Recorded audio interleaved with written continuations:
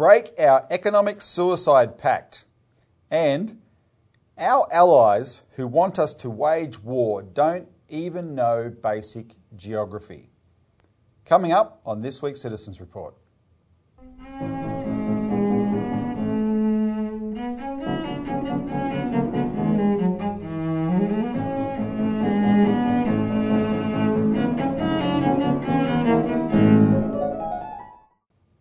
Welcome to the Citizens Report. It's the 24th of June 2022. I'm Robert Barwick and I'm joined today by Citizens Party researcher and Australian Alert Service editor Richard Barden. Welcome, Richard. Thanks, Robbie. In this week's Citizens Report, we're going to discuss our electricity system as one feature of a general economic disaster that we call our economy, and contrast it, Richard, to the countries who don't have an economic suicide pact. And on a similar vein, we're going to talk about the expansion of a military alliance from one part of the world into another part of the world while keeping the same name. Anyway, it's ridiculous, and we're going to take it on. Before we begin, let me just remind people, please, the best way to help us get this show viewed widely, like it, share it. If you're not a subscriber, subscribe to the click the subscribe button and click the bell icon so you can get notified of new shows, and make comments, right? We're happy to engage in the comments, and that helps get more attention as well. Also, before we begin, update on the Postal Bank campaign. Now, we're not going to be talking much about the Postal Bank today in the show, and regular viewers will be very familiar with the policy proposal. But what we are going to be talking about in economic terms is related to the Postal Bank, because we need to go back to public institutions and a public sector, right? A public part of the economy that makes sure the economy works properly, and that's an important part of it. But it's the 24th of June. In a month's time, Parliament will sit for the first time under the Albanese government, and we are going to force this Postal Bank onto the agenda. There's widespread support for it across all the parties. It's just that they're not going to lead it. We have to lead it. And we've done a number of shows in the last few weeks pointing out things like there's 576 communities that have lost their last bank, right? We have a flyer. Please participate in this campaign. Look back through our last shows. We'll do a release on this next week. You can see it on our website. But we need people to order our flyers, take them to your communities, walk the main shopping strip, give it to everyone there, take it to every post office you see. Give them the flyers. You want all the licensed post offices to see this flyer, and so we can build grassroots awareness of the policy and feed that up into what's going to happen in Parliament. From our office, we'll be contacting members of Parliament. We'll be contacting I'm llooking forward to all the new members of Parliament. There's lots of first-time members of Parliament thanks to this extraordinary election. We'll be doing all that. But we need there's a lot of people are going to support this policy. Help get the word out there by ordering the Postal Bank flyer. You can get physical copies, you can send it around, share it online, etc. Help get the word out there. And in that vein, I want to play a quick video. I spent the weekend last week, Richard, in our home state of Queensland. Why do we live in Victoria? We're mad. And I met with the state MP, Robbie Katter, the son of Bob Katter, to talk about the Postal Bank, because the Katters are massive supporters of the Postal Bank, and in fact Bob Katter intends to introduce the legislation for a Postal Bank. So I met Robbie, and then we went into what's called the Red Room of the Queensland State Parliament, which is the old upper house, which they abolished back in the 1920s or so. And Robbie's just put up this post on his Facebook page from the end of our meeting. Have a look. So I'm here in the old Senate room of Queensland Parliament House, which I think tells us that sometimes some of the old ideas were good ideas. And I'm here with Robert from the Citizens Party. He talks, telling us about the Australia Post Bank idea, which can help save a lot of these inland towns. Tell us what you're doing, Rob. Well, we've written a bill for a post office bank, turn Australia Post into a public bank, a public people's bank, right, like the old Commonwealth Bank was. Yeah. The Commonwealth Bank started in the post offices. There's the private banks are shutting branches all around Australia. Plus, there's not enough funding for economic development, especially in regional Australia. Yeah. A public bank can fill that void. Even buying a house, you can't buy a house or business in small towns anymore. Very, very hard. Exactly. The private banks in Sydney and Melbourne make those decisions to cut you off on credit. You can bank locally. The credit that's the basis of your deposits can come back into the local area and keep the regional towns alive, fund economic development, force the private banks to compete. If the private banks don't want to lose all their customers to a public bank like this, they'll have to lift their game as well. That's what you can do, because at the moment they have it all their own way, and Australia is just withering and dying on the vine. What we did before, and it's better than a Royal Commission. Absolutely. Have a look online and visit KP or Citizens Party, and there's a lot more discussions about this and how we can achieve it. All right, so they're fired up, and we need the public fired up as well. All right, so anyway, let's get into the show now. Keep an eye on our website for the updates on that. First story, first item, break our economic suicide pact. We could probably debate this, Richard, but I would say that the catastrophe that is Australia's electricity system is probably the clearest proof of the disaster of neoliberalism in Australia. Oh yeah, I can't think of anything that's just so pervasive that's any worse. No, exactly.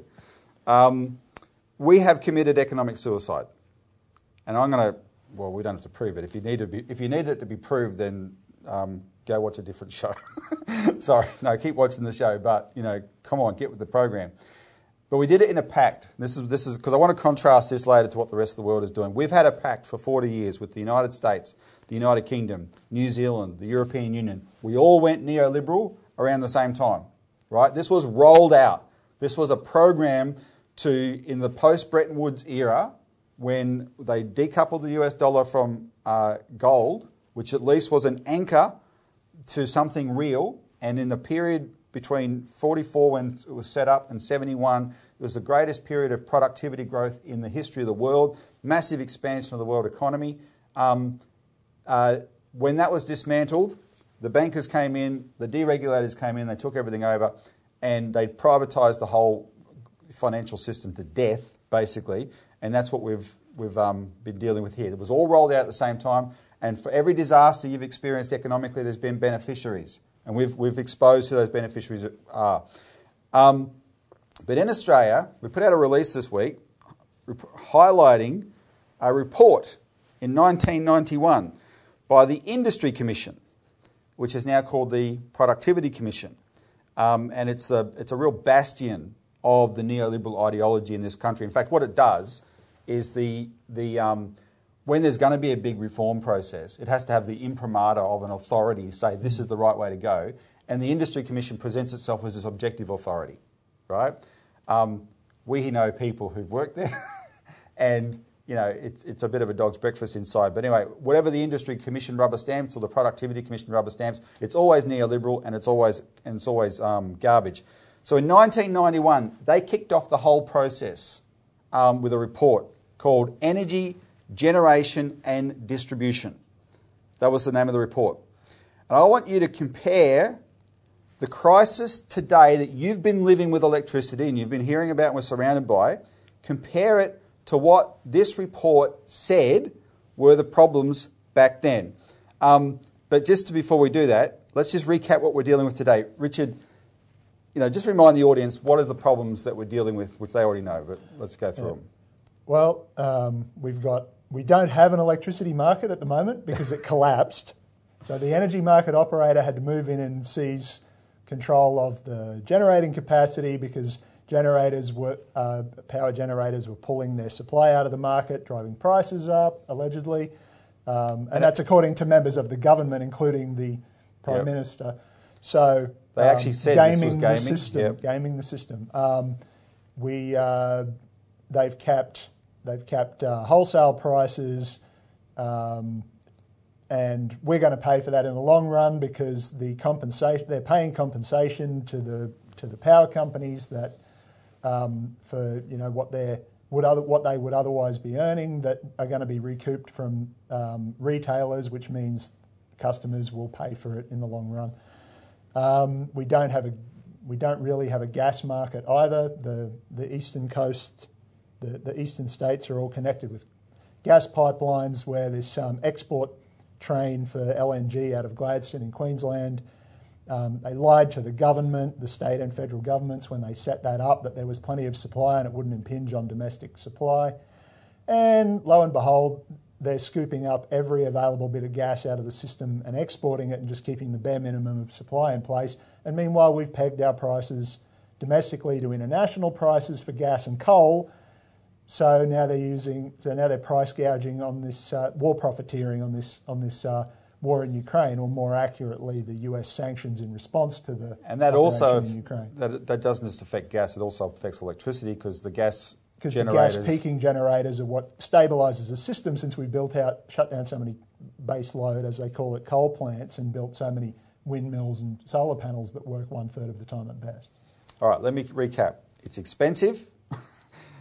There's pricing chaos, and we'll talk a bit about that later. There's shortages and supply chaos. That's the current electricity system in Australia. That's what we've become used to.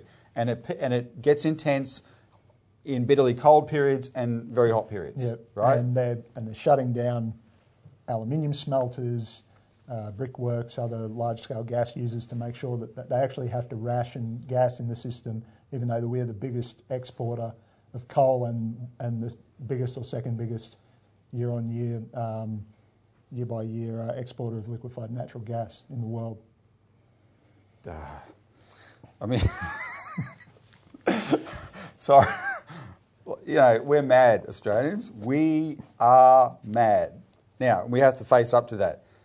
Okay, so 1991, this report comes out. What were we're going to talk about what they identified as the problems then, but let's talk first about what actually was the electricity system in 1991 or 1990 when Paul Keating commissioned this report.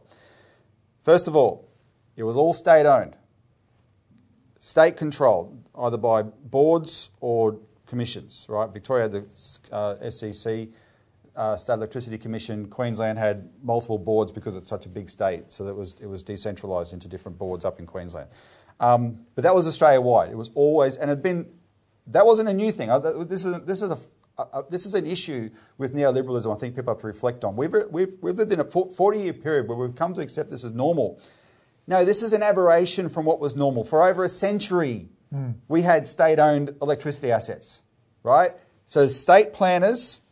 Oh, terrible term to all you free marketers. No, it worked. State planners decided we need this, we're going to need this much power. We need to invest in these assets here, here and here, because that's where we can produce the power. Places like Tassie, they built hydropower, right? The most renewable power in the world. They built it. They had lots of electricity. In the 60s, the electricity, Tas Hydro, the Hydroelectric Commission in Tasmania, used to encourage consumers and give them discounts to buy the most energy-intensive things like space heaters as they could to suck up all this power. Yeah, all the new cheap. modern appliances. Go and buy them and get a rebate from us because we've got all this power. You used to go buy your white goods at the power company, right? Because they wanted people to consume this power. They had so much of it, and it was cheap. They operated it and they set the prices to cover the costs. Yep. Right, here's the cost, and it came through either government investment, bonds, or whatever. There's some of it might have had an interest rate tag. Here's the cost to cover all that. Work it out what the consumer has to pay. That was the price of electricity. Yep, and they brought in heavy industries like aluminium smelting and other things. Which is why Tassie again had big companies, paper mills, aluminium smelters, paper mills. Down in Tassie because it had so much power. Yeah. Victoria was the centre of Australia's manufacturing. Yeah, Victoria did the same thing with the brown coal plants out in the Latrobe Valley. Yep. So that was the system that we had. So what were the problems that led to this report? What did they say? Okay, we have a problem here. We have to address this problem. Dire problems. Dire problems. Well, I wrote ostensible. You're sarcastic. All right, there were three. I kid you not, they identified three problems that must be addressed by a report. The system, essentially, this is the overarching problem, the system they claim was not efficient enough. Even though the report acknowledged, Richard, that Australian electricity prices compared favourably with the rest of the world, i.e. we're in like the top 5 of cheapest electricity globally, right? Compare favourably, yeah, we were kicking butt, right? So, we're still not efficient enough. What do they complain about? Overcapacity, right? You had a lot of excess capacity that could be brought online. Now, I have a thing about overcapacity. Accountants and bankers see it as a cost. Engineers see it as planning for the future. That's what overcapacity is. The greatest example of overcapacity in Australia was the Sydney Harbour Bridge in 1932. There's 8 damn lanes on the damn thing. I read, this may be wrong. And 2 train tracks. And 2 train tracks. I read somewhere once that you could, at the time they opened it, you could fit every car in Australia on that bridge. Right? Certainly every car in Sydney. Certainly every car in Sydney. But look at it now. Dr. Bradfield planned for the future, right? The cultural outlook was planning for the future. So by the time the late 80s are coming around, in 1990, that's now overcapacity. So overcapacity, there were too many employees in the industry. Too many. Too many people had jobs in the electricity industry. Too many people were electricians. Too many people were engineers. Too many people, right? None of them, Richard, though, were salespeople calling you up in the middle of your dinner to ask if you want to change your electricity supplier. They didn't employ any of them. No, funny that. Right? These were all technical people that they employed, but there were too many of them. And the third problem was cross-subsidisation.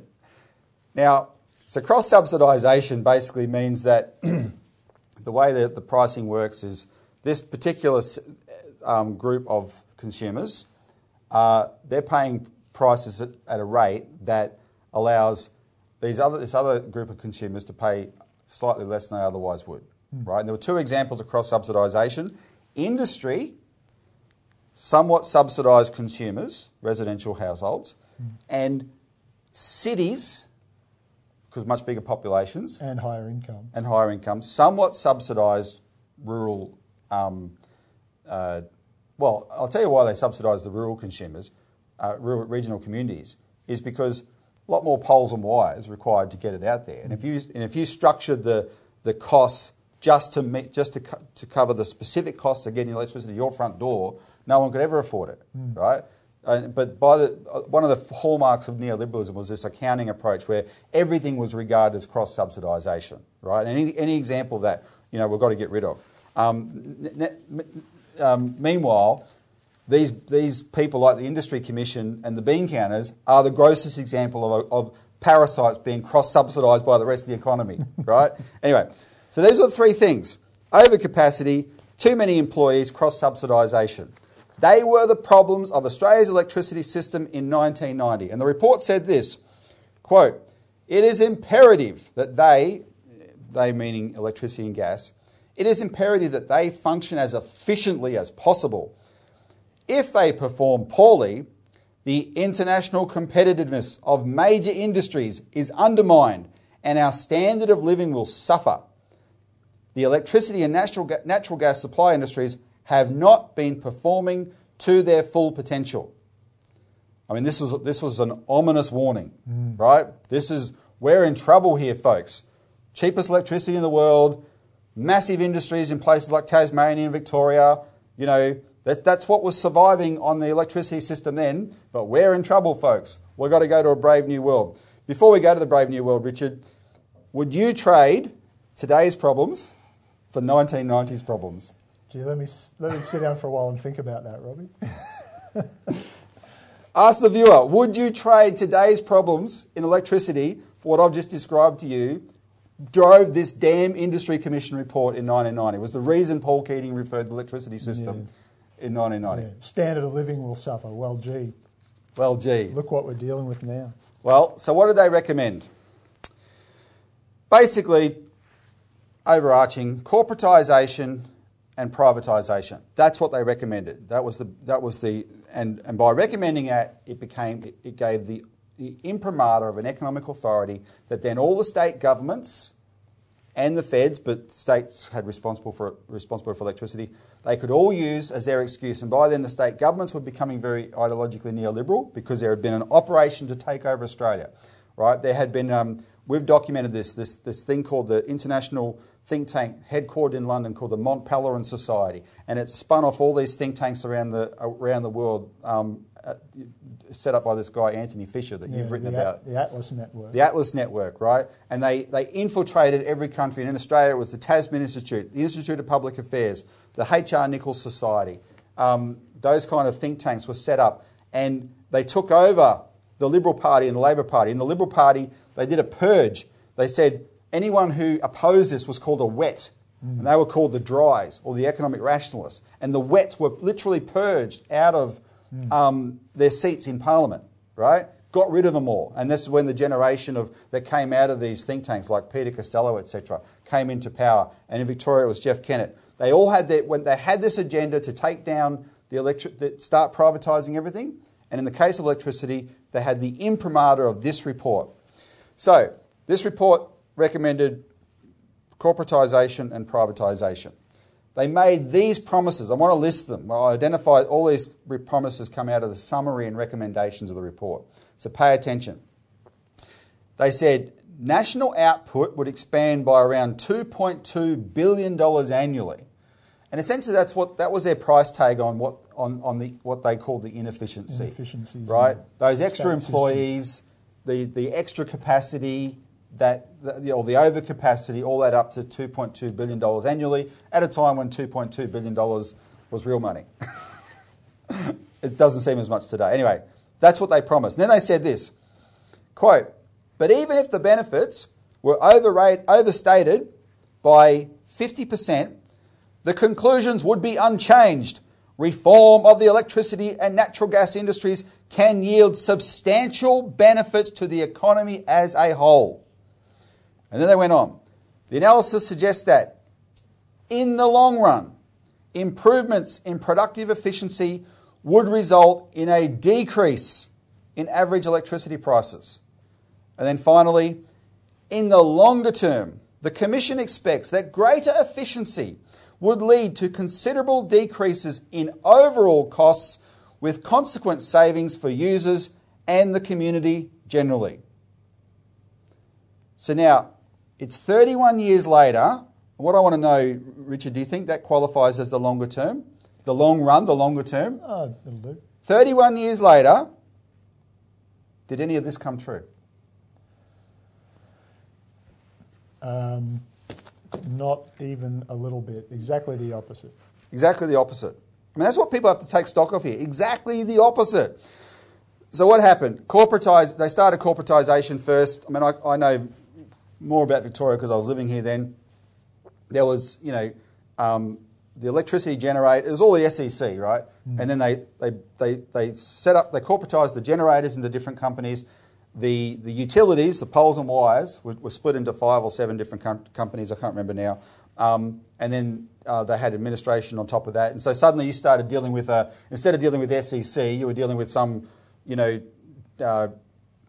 company with a funny name, right? That serviced your area, right? That sort of thing. And then they created a whole layer of retailers. Yes. On top of that don't add anything to the process except according to the Grattan Institute in Melbourne here, which is itself a fairly neoliberal outfit, but even they said, look, this just added 30% to the cost of electricity bills through hiring all these extra people and all the marketing they do.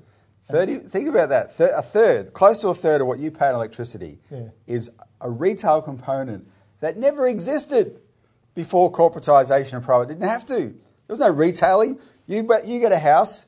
Am I connected to electricity? That's all you had to decide, right? You start a business. Am I connected to electricity?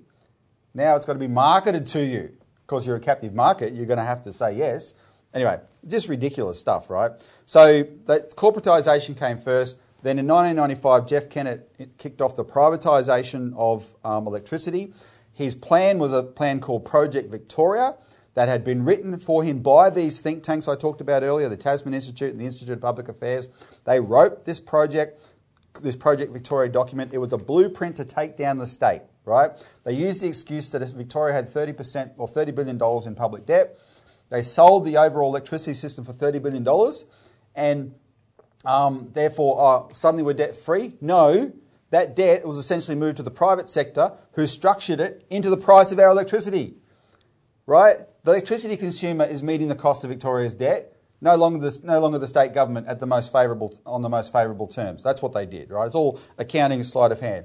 That was followed by deregulation, and deregulation has just been an unmitigated disaster, where they allow fluctuations because suddenly there's a market for electricity and the price can fluctuate. Well, it goes into the negative in Australia now, and it can go as high as, well, what would be the average megawatt hour on a normal day? $50, something like that? I think that's the long-term average, yeah. Yeah. It can fluctuate to what? Something like 14,200. I remember when I first read that figure. Megawatt hour, I think it's the current cap. That's the cap, 14,200. And when I first when we saw this set up in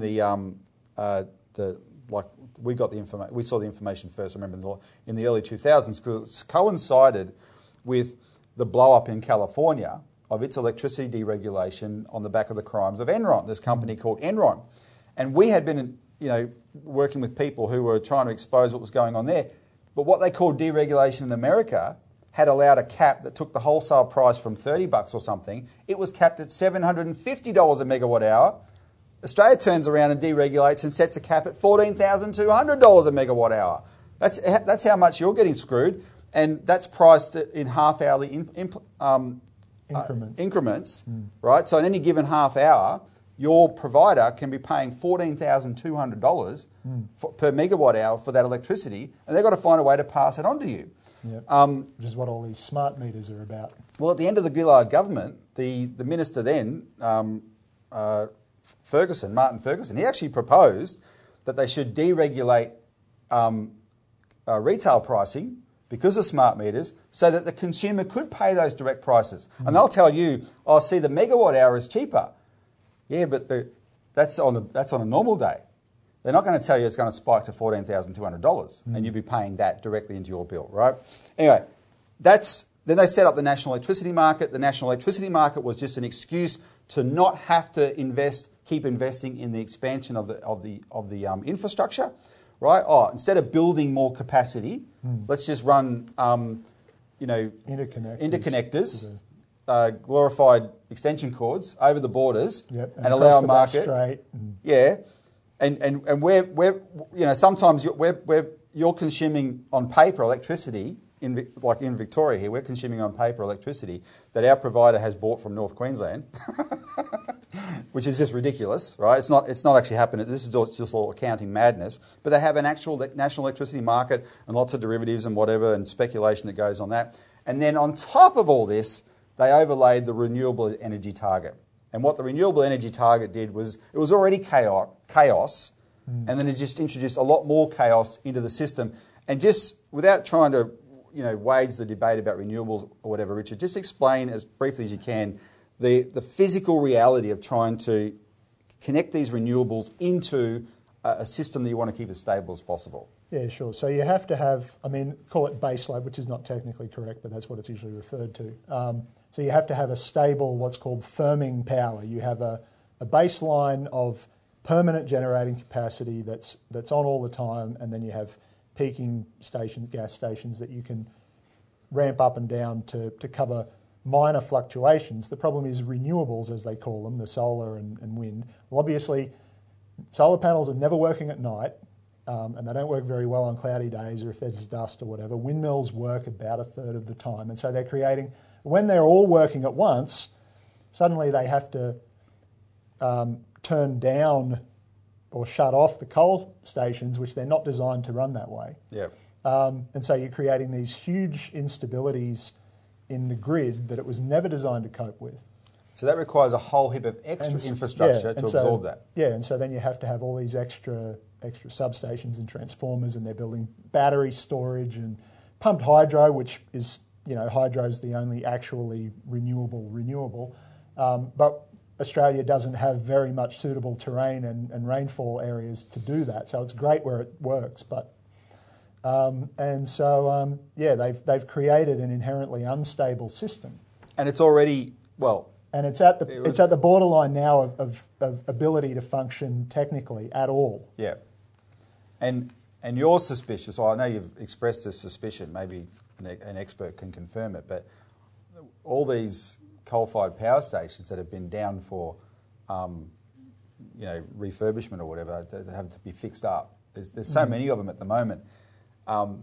If the ones that are genuine, because there may be some gaming of the system, but the ones that are genuine, these things could be wearing out because of this having to be turned on and up and down all the time. Because of switched on and off. It's like, if you're driving around the suburbs in a manual car and you take off like a horse at the gate every time you get out of a red light and get up to the speed limit as soon as possible, and then drive up to the next light as close as you can before you slam on the brakes and run down the gears again. So you're in a hire car.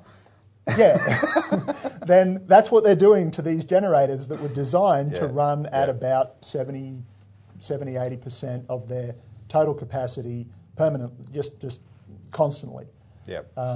And the other thing that's happened is, so you referred to it before, what's happened as a consequence of this? Industries have shut down. Right? These big energy-intensive industries, they've shut down. We've got what have we got? 1, maybe 2 aluminium smelters left, right? And just let me divert for a second here on aluminium smelters. This was the development of an aluminium smelting industry in Australia was a big deal. In 1970, the John Gorton government looked at this and they set up a public credit institution called the Australian Industry Development Corporation, specifically to borrow at the government's credit rating and interest rate to invest in smelting. Why? Because they had done a study to show that we were the biggest bauxite exporter in the world because we had the biggest bauxite mine in the world in Weipa in Queensland, but we were robbing ourselves because if you exported, this is $1970, you exported 1 million tonnes of bauxite, you earned $5 million.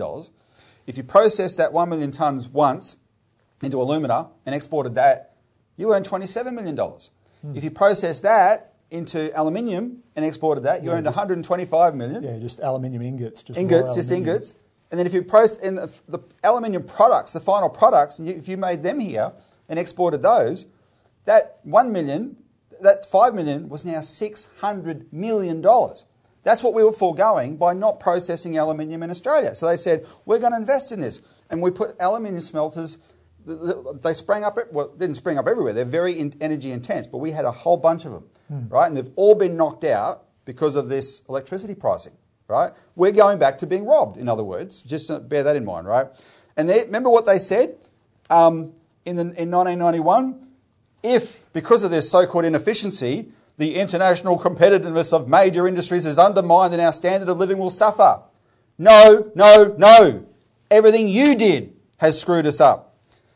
So what do you say to somebody who is doing something insane and self-destructive? You say, stop! Stop doing it! Right? Stop! Someone's going to jump off a bridge. Stop! Go back and start again. Oh, the other thing I wanted to mention, because we've got a graph for this. Since 2000, electricity prices in Australia have increased by more than 350%. That's the bottom line, right? That's if it's available for you. So what do? You got to stop. You got to go back and start again. And starting again means Australia must renationalise our electricity system. It must go back into the management and responsibility of the states, to state authorities, commissions, boards or whatever, that goes back to doing what they did for 100 years. That's what we must do. Anything less is a joke. We are kidding ourselves. We are extending the insanity. That's what people have to be very clear about here. Yeah. What did Albert Einstein say? Insanity is doing the same thing over and over, expecting a different result. And what we need is more overcapacity. Because what does that mean? That you're preparing for hot days, cold nights, and the future. That's what overcapacity means. Yeah. Screw the accountants. God, I'm glad I didn't become an accountant. I spent 2 years studying that, then I got involved in politics.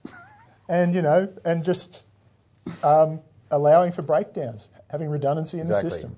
If like one of the units at Callide, one of the big power stations, coal-fired power stations in Queensland, exploded late last year, still not fixed. And, something like that happens, you just turn all the others up a little bit, you're covered.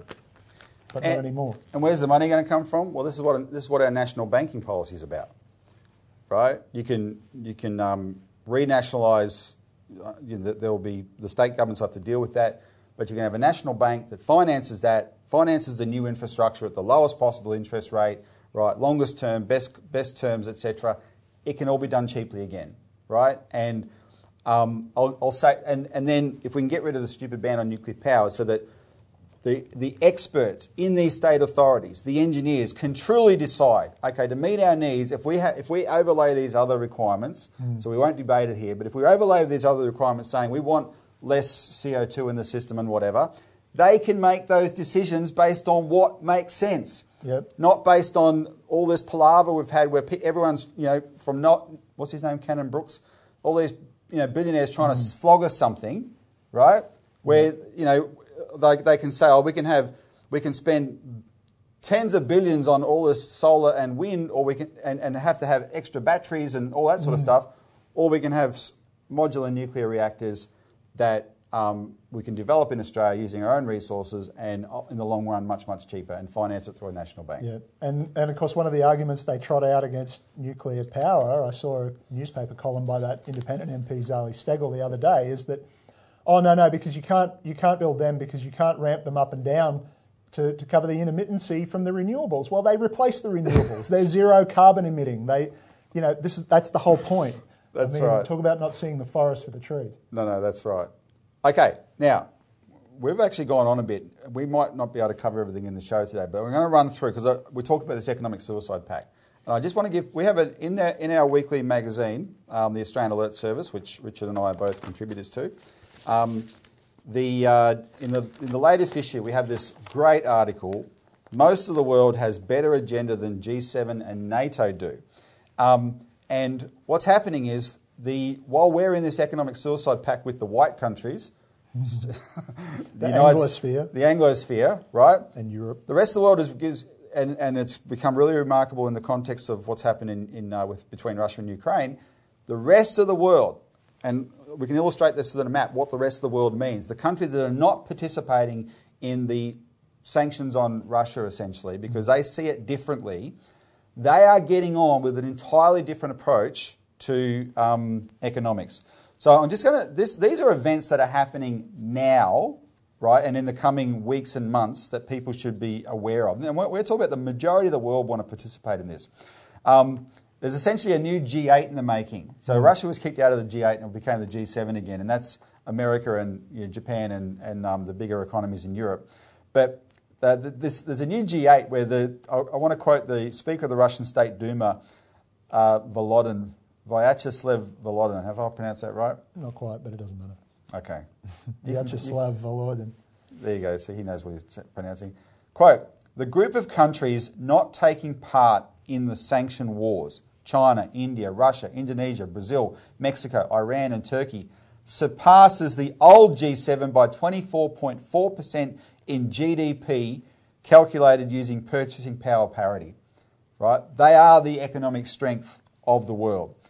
The BRICS, Brazil, Russia, India, China, South Africa. There's a new BRICS conference in the making, but there's a thing called BRICS Plus, where they invite other countries to participate, right? So on the 20th of May, there was a preparatory meeting of BRICS foreign ministers, or the BRICS Plus foreign ministers, and the BRICS countries were joined by Argentina, Egypt, Indonesia, Kazakhstan, Nigeria, United Arab Emirates, Saudi Arabia, Senegal and Thailand.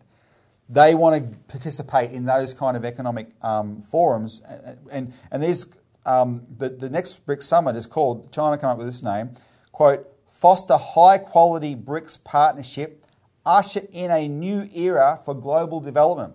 We're all drowning under inflation and collapsing physical economic structures like our electricity system. They're ushering in a new era of global development.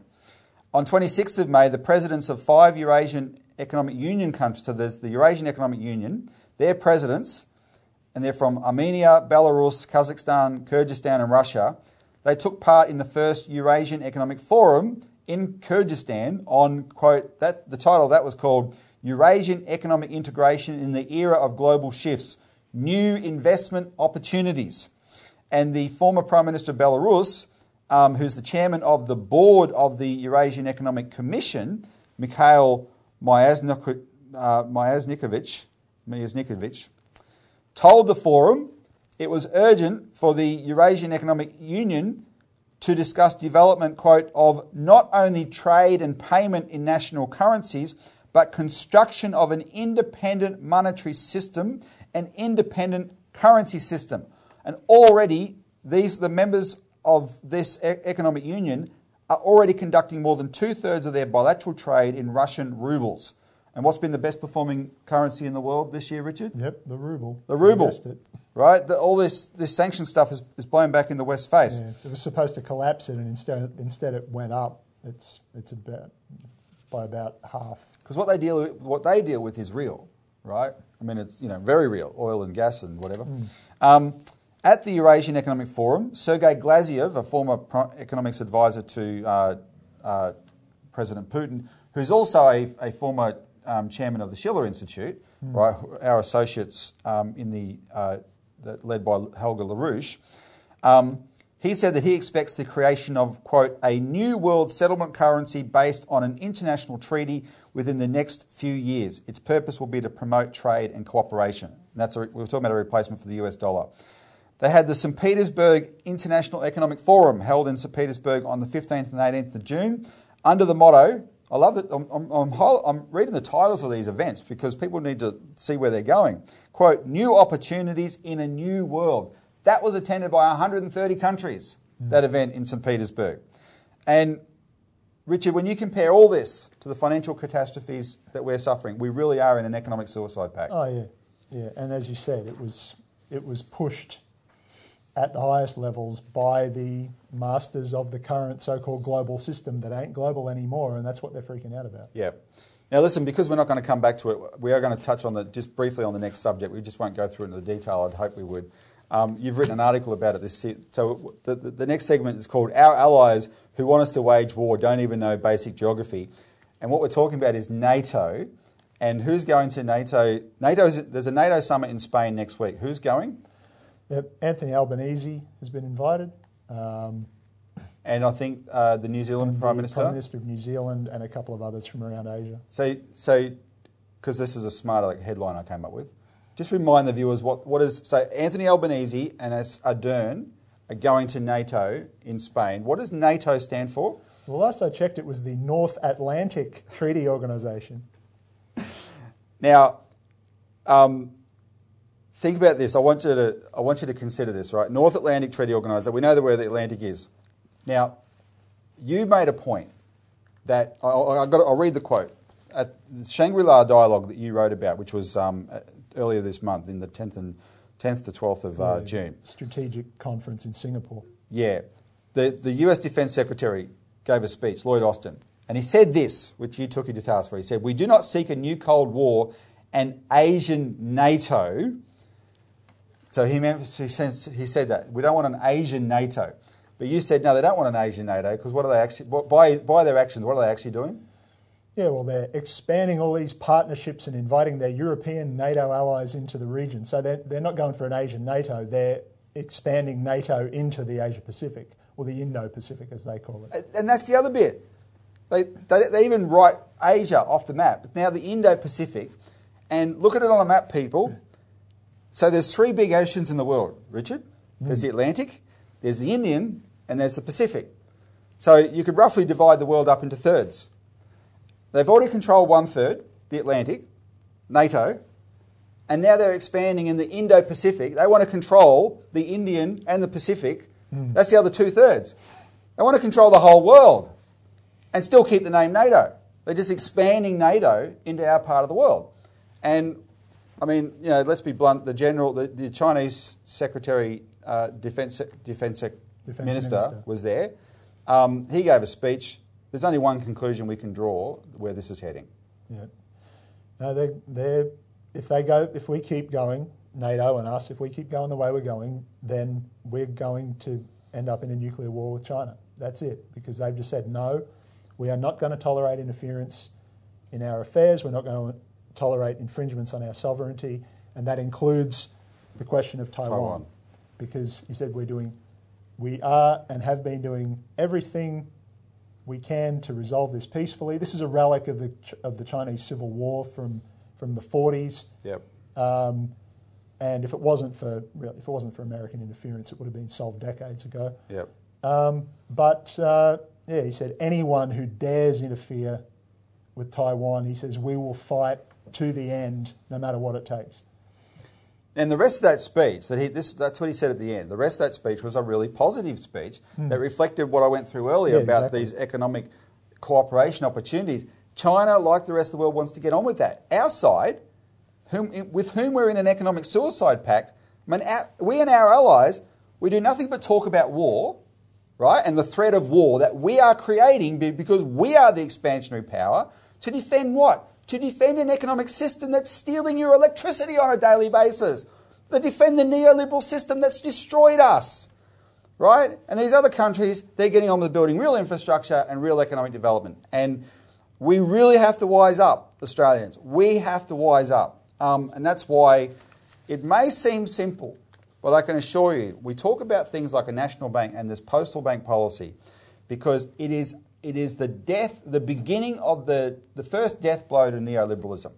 The core of neoliberalism was private banks not having any interference from government so they could loot at will, right? And the corporations are connected to them, etc. That's what neoliberalism allowed. That's what it created. And we will fight back by establishing a postal bank. It's a very significant policy. It has a lot of immediate practical implications for people. You'll have that we've gone through at great length, but what it can do to take on the private banking cartel globally, not just in Australia. Any bank backed up by the government can do that, and invest in our economic development so we can get off this neoliberal path onto a path that would make us want to cooperate with these Eurasian economic developments, right? That's where the world is going. We're in an economic suicide pact with 1/4 of it, and we've got to wise up, because if we stay in that, we're going to end up in war. Anyway, I think we're running out of time. Richard, thank you very much for participating in those comments. Thanks, Robbie.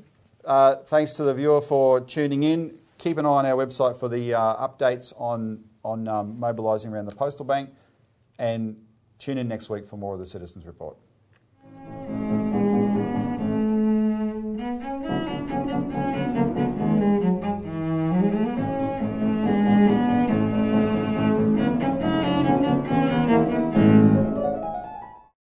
Authorised by Robert Bowick, Citizens Party, Melbourne.